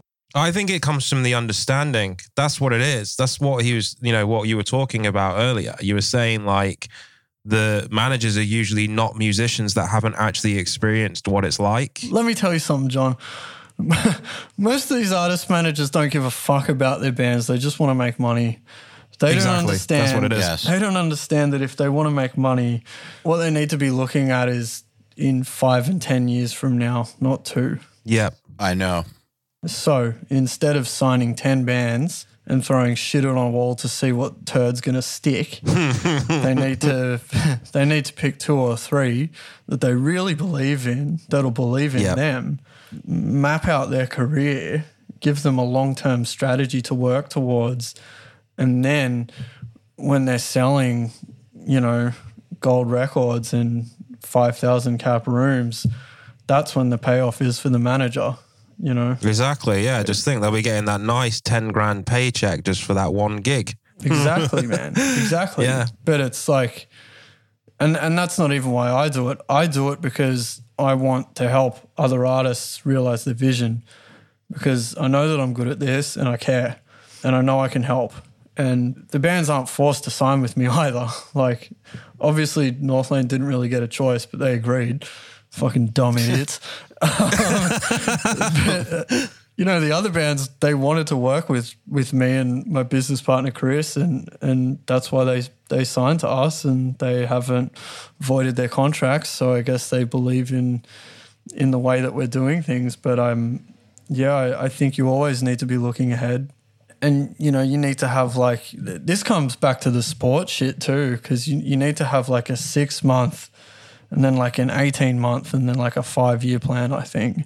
Yeah. For everything that you're doing that's significant. And even if it's only a rough idea that's adaptable, you need to kind of have an idea of where you're going. Because the minute we lost that vision in our career, that's when shit started to, kind of fall off for us. As long as we've had that vision and kind of knew where we were going, we've always been fine. And I think for any other band, it's going to be the same as long as they write good songs. Is it something that you make sure you keep going back and referencing, or you kind of... Yeah, well, I'm a big fan of iCal. Everything I do is in iCal. I have 15 different calendars that I use to plan stuff out. Yeah, same here. I've got Dropbox up the wazoo, and yeah, I just got a way of doing it that kind of works for me, I guess. But you have to write stuff down. But I'm not saying stuff like sell 2,000 tickets on this day in 2 years. You just go, oh, well for this album we're going to do this because it makes sense, and this is what the plan is, and then the results you kind of use to make your next set of plans. Like a business projection. Yeah. I mean, you're the CEO of a business as an artist manager. That's all you are. You're not the one designing the product. You're the one having, the long-term vision for where that product as a business is going to go. Yeah, it's realizing the potential of it, isn't it? That's kind of what it is, yeah. Because let's be honest, musicians are stupid. Well, they're not stupid. This was one of the biggest learning experiences I had, was learning how to work with John, because he's the complete opposite person to me, right? I'm very pragmatic, straight to the point, and, very logical. And he's the total opposite to me. And none of the things that he does make sense. The only thing that we share is a sense of discipline.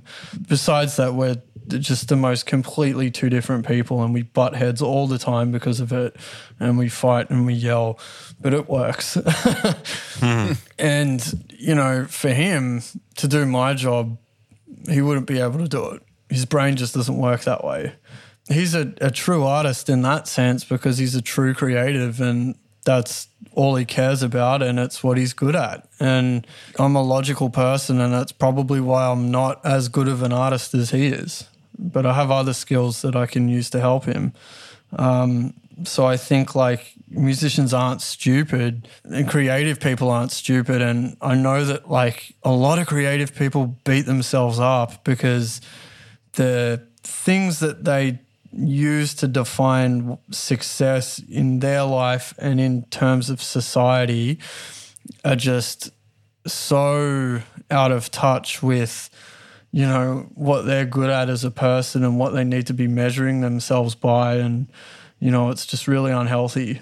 So if you can focus on what you're good at and do a good job of that, find good people to help you, you're going to have a good time. Yeah. Well, that kind of goes back to the ego thing, right?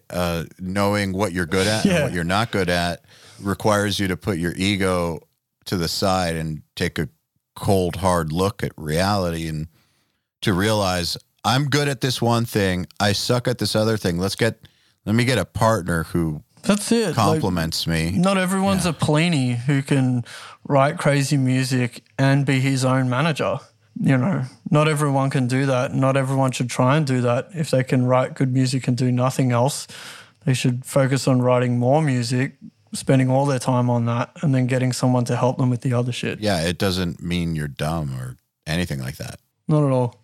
It's just different skills. My choice of words was wrong, I guess, in this particular instant. Look, man, I think the only thing is that there's fucking lazy people and there's people who aren't lazy. Yes. I don't think there's such thing as dumb or smart. We all have our own intelligences and skills, and there's some things I'm completely fucking useless at and other things that I'm completely fucking useless at and flog myself for years and years and force myself to get okay at. Like guitar. Because it's a guitar podcast. Let's talk about that for a second. Sure. So being that we've basically established that guitar is not really your priority, it's just a means to an end. What did you do or what do you do to make sure that at the very least you're at the level that you need to be at for your band, for instance? How do you keep it going, basically? I don't agree with guitar being a means to an end for me. Like in my career it has been, but it's still a passion. Fair enough. It's a passion for me. Okay. And I want it to be a passion. I don't want it to take over my life. But I don't want to treat it as a job either, because I got into music for love and that's why I do it. It really depends on what's going on, but generally like I play probably like, I don't know, half an hour to 2 hours a day most days if I can during the week. Don't really play much on the weekends because I prioritize spending time with my partner. If I have free time, then I'm not riding my bike. And then leading up to a tour, I'll play for hours and hours and hours and hours, and I'll record myself playing and record myself over and over and over again until I'm absolutely nailing stuff. And I can play through songs back to back multiple times without making any mistakes and listen back on it and have it all really well in time with the music. That's what I do to prepare. That's perfect. That's the best preparation, in my opinion. Yeah, I mean, it's difficult and it's revealing, but like, you know, for me, what I need to do, like I have to keep my chops at a certain level and I just like playing guitar. But I think like to be able to play music well live and perform well live, you have to have a level of aptitude at your instrument which is just really far beyond what you're actually playing, because you need to be able to perform it. Yeah, exactly. So you can nail it and you can play with a band, because playing to a click and playing to a band is something totally different, even if your band plays to a click, right? Yeah, it's completely different. Yeah. So you need to be so on top of your playing that you can play with style and you can, you know, play behind or in front or wherever you need to be playing to gel with what the rest of that band is doing. Yeah, it's like you can only do so much preparation at home by yourself. You actually need, that's why, you know, bands rehearse, because it's all about how you feel playing together. And that's why there's so much differentiation in gigs, because you play differently every single day, even when you're playing to a click. Yeah, that's right. And like my bands, we don't rehearse off tour. Before a tour, we'll rehearse for like a week wherever we're about to start the tour. We'll book a room out and we'll play for 14 hours a day for a week, and then we'll go on tour. Nutters, 14 hours a day. Insane. Man, we fly to Europe, right? And we go straight into rehearsals. So we do 26-hour transfers and go straight into a rehearsal that day and play until like midnight. That's a good way to get onto the time zone. Yeah, it's fucking brutal though. Why Europe? Well, we do the same with the US too, but Europe's further, you know? Okay, so you go to, okay, got it. Yeah. States is like 15 hours, yeah. LA to Melbourne, but yeah, Europe's like 26, 2 flights. It's shit house. Yeah, it is. It was not so bad from Perth though, because from Perth it's a direct flight now to London. Yeah. And it wasn't actually horrendous. Well, I mean, not right now, right? But yeah, we did that on the way back from Australia. 16 hours and 20 minutes. Fuck that. Dude, honestly, it was way better. Yeah, I that'd be preferred mint. it. I just get fucking so pissed and just fall asleep and wake up hungover back home. I can't think of anything better, because the stopover at Abu Dhabi fucking absolutely sucks, mutt. Like, yeah. you get off that plane after like 14 hours and you're shot. Then you have to run around a fucking airport and then get on another flight. Except this For time 7 you're hours. like gross Yeah. and sweaty. And I hate that one. I hate it. Yeah. How long is the flight from Abu Dhabi to Australia? It's 14 hours from Melbourne to Abu Dhabi, right? And then 7 hours from Abu Dhabi to London. Yeah. Fuck that. It's usually more like, 7 or 8, and then there's a transfer in between. I'd rather just stay on the plane and not move. Exactly. I would too. Drink scotch. I got upgraded to business class on that flight once, just at the gate. That makes it better.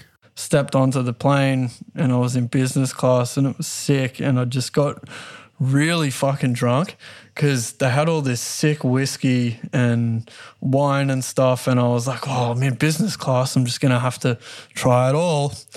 And I got so drunk that I fell asleep in the chair, like sitting up, and I didn't even recline it into the bed because you know how they got the full bed, and I was so excited to like be vertical for a flight. I was like, this is what I've been building up to all of these years.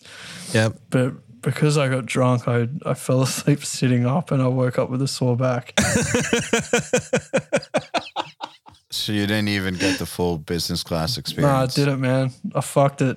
Amazing. Yeah. So we've got some questions from our listeners. Sure. I want to ask you because I know it's getting late for you. It's all good. So from Alex Priest, hey Josh, big fan from Adelaide here. Saw you guys last year for the first time and the show was sick. My question is, what do you think were the major steps that led from being a local band playing in Sydney to touring the country to doing headline tours across Europe and the world over? Curious to know if you think it was the music, business decisions, marketing, or label that made it happen. Thanks. Well, it wasn't the marketing or the label because we were touring the country before we were signed. The only thing is there was no one coming to the shows.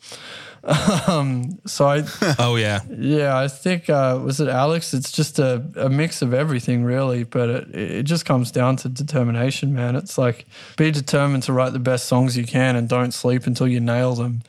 And then, be determined to play as many shows as you can, even if you're getting paid fuck all and you're not going to sleep and you got to go to work the next day, just do it.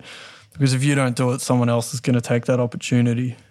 So I have a question here from Sal Biggs. It's kind of in the same vein, but what advice do you have for younger bands who want to tour and make a music career and what to expect? I always see newer or younger bands struggling to manage expectations. You're an awesome musician. Much love.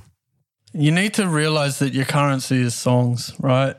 And your songs are going to get better when you play songs in front of people because you'll see how they kind of respond to your music. So that makes playing important too. But really, you need to focus on getting your songs right. And I think it comes down to your artistic vision. And there was a band that I like.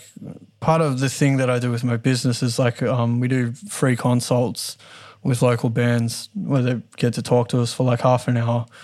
And, we take note of where they are and kind of give them some tips to allow them to move forward. It's kind of like our way of giving back. And there was a band that came on board that we were talking to, and they'd written an EP that was real. They had like 2 fucking amazing songs on it, and then 4 other songs that weren't that good, that were like different stylistically, and they were asking us what we should do. And they couldn't understand why no labels were interested because they truly believed that their songs were really good. For them, it was because their vision wasn't right and it didn't kind of translate across their whole release, and it was confusing what the band was about. So I think like understanding what your artistic vision is has to come before anything, and then everything else will make sense from there. Great. So Carlos Sanavi is wondering why the 29-inch 7-string guitar and not an 8-string instead? Well, what you'll find out, Carlos, is when you tune low, it doesn't matter how many strings your guitar has. What matters is your scale length.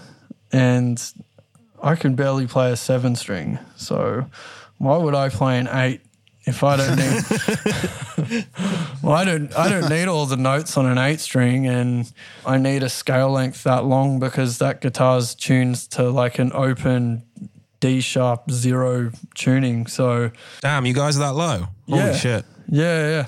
So we were using tricks on Alien, like pitch shifting and stuff, but I just wanted to play those songs properly. So I got a guitar that was like stupid long, and they're building me another one that's I'll probably have it by the time this podcast comes out. That's the same scale length. It's 29.5 inch, and it's just tuned down that low because it's sick. And I like big strings and long scales, and I don't know, man. That's just what I like. Play whatever you like, dude. Not whatever you think's cool. I agree. Okay, so I've got a question here from Josh Gurin. How long did it take as a band before you were happy with the overall sound of the songs you were writing? 10 years. Yeah. I don't think there was an album we were truly happy with until we did Alien. I think so. You're happy with it at the time, but it's the only one I look back on and I'm still happy with. I think Singularity came close, but it wasn't as realized as Alien was. So it takes a while, man. All right, man. Well, Josh, I want to thank you for coming on the podcast. It's been a pleasure meeting you and talking to you. Yeah, that was sick. It was a really good one. Yeah, it was a good episode. I was nice and quiet. I let Eyal have his flow on this one because it sounded like you guys having a great conversation. Yeah, it was a good time. It's a good time. I thought you guys were going to ask me about down picking and shit. I mean, I could tell from the beginning that that's not what this was going to be about, you know? No, I'll leave that to the real experts, I think. But yeah, it was great talking to you guys. So ego death, huh? Oh yeah, really, really important in my opinion, especially if you're going to be working with 3, 4, 5 other people in a band. Definitely. It's tough, man. I think it's one of those things that's easier said than done, but super, super important. The thing that I thought was key about what he said concerning ego death is not that it actually dies. It doesn't actually go away. You just redirect it. So you focus it on the final outcome, the real success, rather than winning the petty battles. Exactly, like battling amongst yourselves over, who's writing this riff here or who's doing this thing here. It doesn't really matter. I mean, the reason that you're part of that group is because those people want you to be there. I think it's a case of sometimes you just have to turn it off as much as you can and just take a look at the bigger picture. Like, is this going to do good for the overall band? Yes. Turn the ego off. It's like, that's the best way to approach it for sure.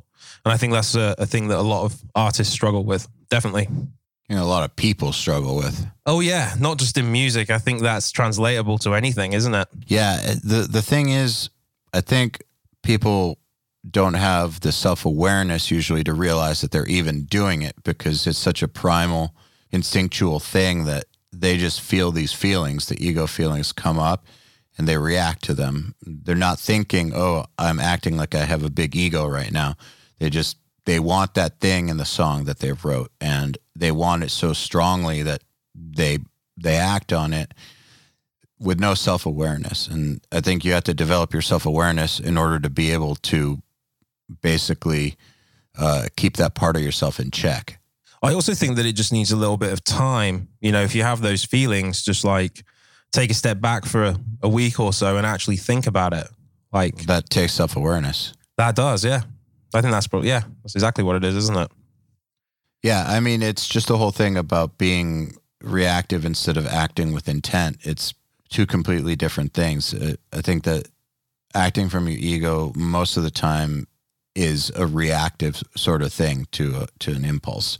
Time helps, but the thing is, time only helps if you're aware of what you're doing and take the time to shut the hell up, basically.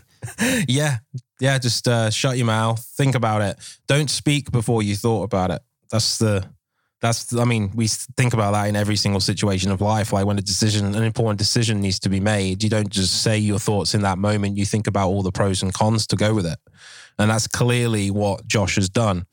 Like he knows that Jonathan has this particular sound and he's happy to go with that. And that probably took a lot of, thought on his part to do that. Smart move. smart, because look how well they're doing as a band.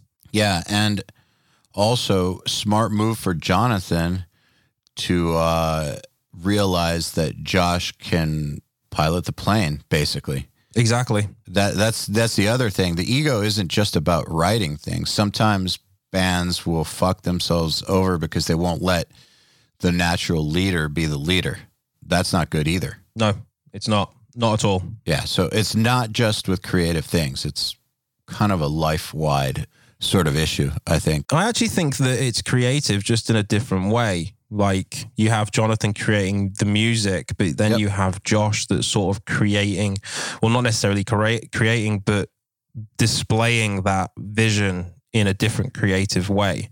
Well, he's creating opportunities. Exactly. I do believe that entrepreneurs are artists. I just think they're business artists, basically. It still requires creativity, and it still requires the same kind of drive. It's a different kind of skill set, but it's still a creative skill set, in my opinion. And that's the understanding of basically understanding each individual person's strengths. Yeah. And I think that a lot of bands do not do that. They don't see what people are good at. Yeah, it's unfortunate. A lot of bands would be better off if they recognized everybody's strengths and weaknesses and just made decisions based on that. Yeah, wholeheartedly agree. Another thing he talked about, which I completely agree with, is that your songs are your currency. And ego gets in the way of that too, because I think so many guitar players are so into, oh, I can play this thing that's impressive. I need to play this thing that's impressive. I need to impress those people. When in reality, yeah, that matters to a degree. Yeah, of course. But I can't think of any bands that have really ascended very far who just wowed people technically. Even in prog, the best bands who happen to be technically good always write the best songs. Yeah, I mean, I think a good example of that is Dream Theater. Like individually as musicians, they're all phenomenal, but they still wrote good songs that made sense to people that weren't musicians. Even though they are a musician's band, don't get me wrong, but you can put a song on and it still has an emotional take away from it, even without a musician. You know, you can sing along. The vocal lines, the guitar lines are always not overly complicated until you get to a guitar solo. Do you know what I mean? Yeah, that's why I think of Opeth too as like perfect example of a musician's band that's focused on song. I mean, they're not pop songs. They're 14-minute long crazy songs, but still like, you know, those guys can play way more technically than they choose to. They just, it's all just tasteful. It's all about serving the song. Serving the song. That's basically the most important thing that you can do. And this is kind of where I've been sort of divided as well in myself. It's like, once you find your sound, do you try and consistently reinvent the wheel with every single album where you do something a little bit different? Or do you embrace that sound? And then, you know, that's the main reason that people love your band, isn't it? Because they're so used to that sound. They go to you to listen to that. So, you know, with Dream Theater, you can hear it between each album where there's a slight difference to it, like what's inspired them, but it always still sounds like Dream Theater.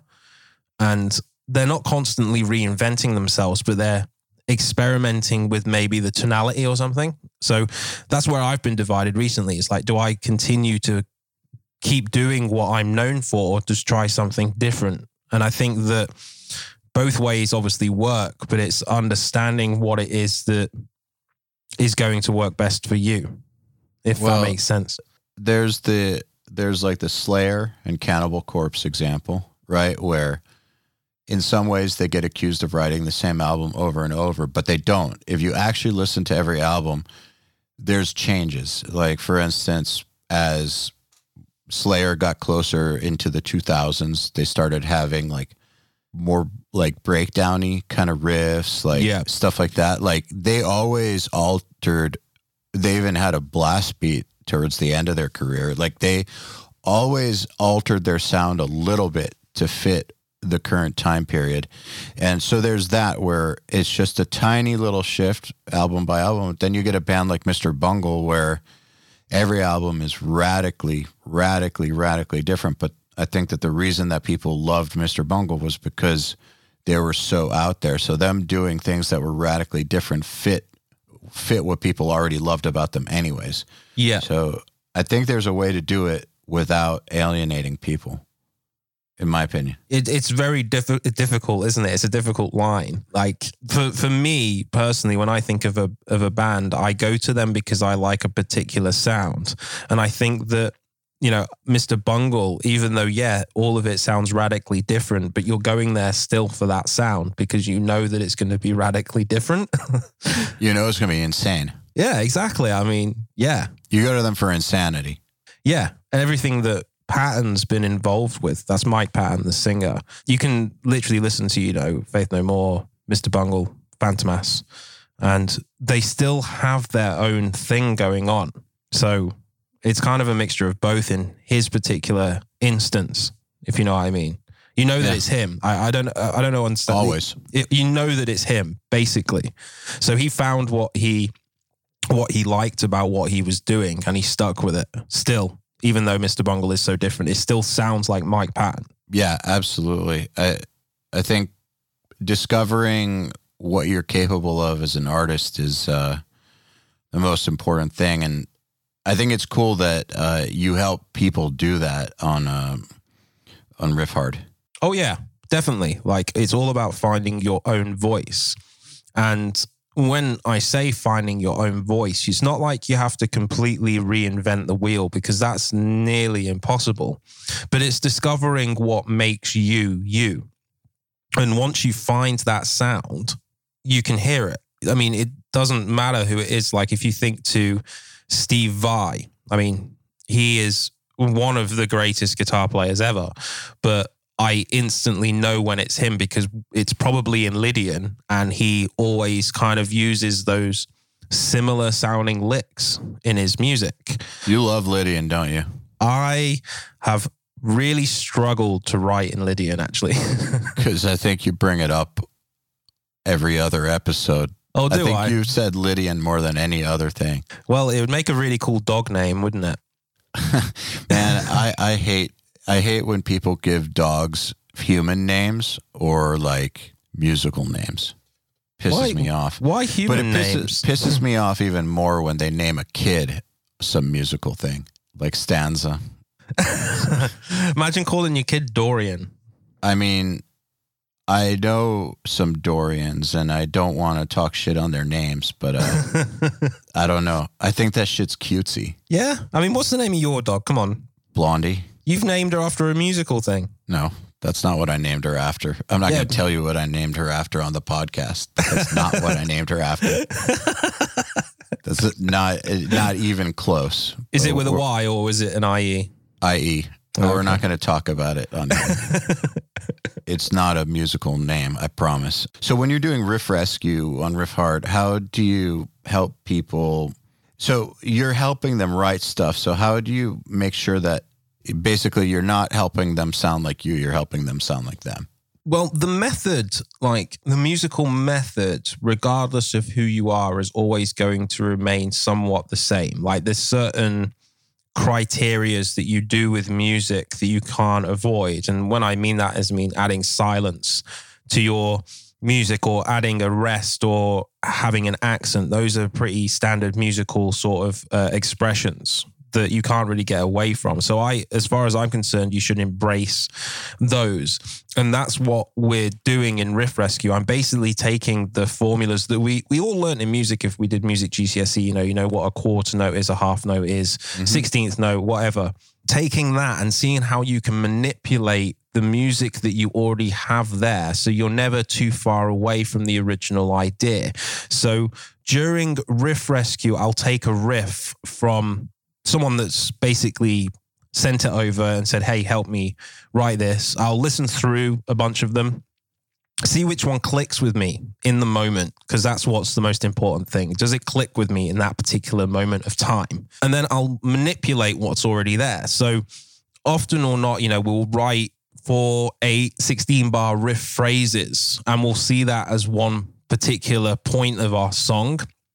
and I'll go in and I'll start taking little bits of it that really speak to me, like those 3 or 4 notes. And when I mean those 3, 4 notes, you get these vocal lines stuck in your head, that just stick with you, and you can't stop singing it over and over, these particular 4 notes from a vocalist of a song or something. And I'll manipulate those particular bits in different ways as like motifs. So whether that's, if it's 8th notes, try it in 16th notes. I'll try reversing it. I'll try playing the notes in different order, the same 4 notes, 5 notes. Try playing them in different octaves. Try playing them in different positions of the scale that they're in. And just manipulating this music so that you're never too far away from the path, but you can see just how far this one tiny little idea can expand to. And it still relates to the original idea. Because that to me is music. It's about constantly referencing yourself as to the original idea. So that's kind of where Riff Rescue goes. It shows this is not just one idea. You can expand this in a million different ways if you really want to, just by using the musical expressions we all know. So you're helping people basically find the potential in their own riffs and their own ideas, which I think is one of the things that when you're learning how to write and starting, it's one of the hardest things for people to really understand. It's almost like people will go with the first idea they have and think that that's the idea without really, really exploring where it could go. And great songwriters really explore the potential of every one of their ideas. I mean, if you take any great song that's come out, typically they'll only have a very small number of ideas. It's very rare for a great song to have like 17 ideas. Even an Opeth song or a Dream Theater song will typically just have a few themes and then they vary them. And so I think you're helping people understand just what they can do with their riffs, which is pretty transformative. But anyways, if you guys want help with your riffs and you want someone who's truly incredible at it, go to riffhard.com, sign up, check out Riff Rescue, and talk to you next week, John. Yeah, I'll talk to you next week, and I promise Riff Rescue will help you an awful, awful lot. Thanks for listening to the Riffhard Podcast. We'll see you next week.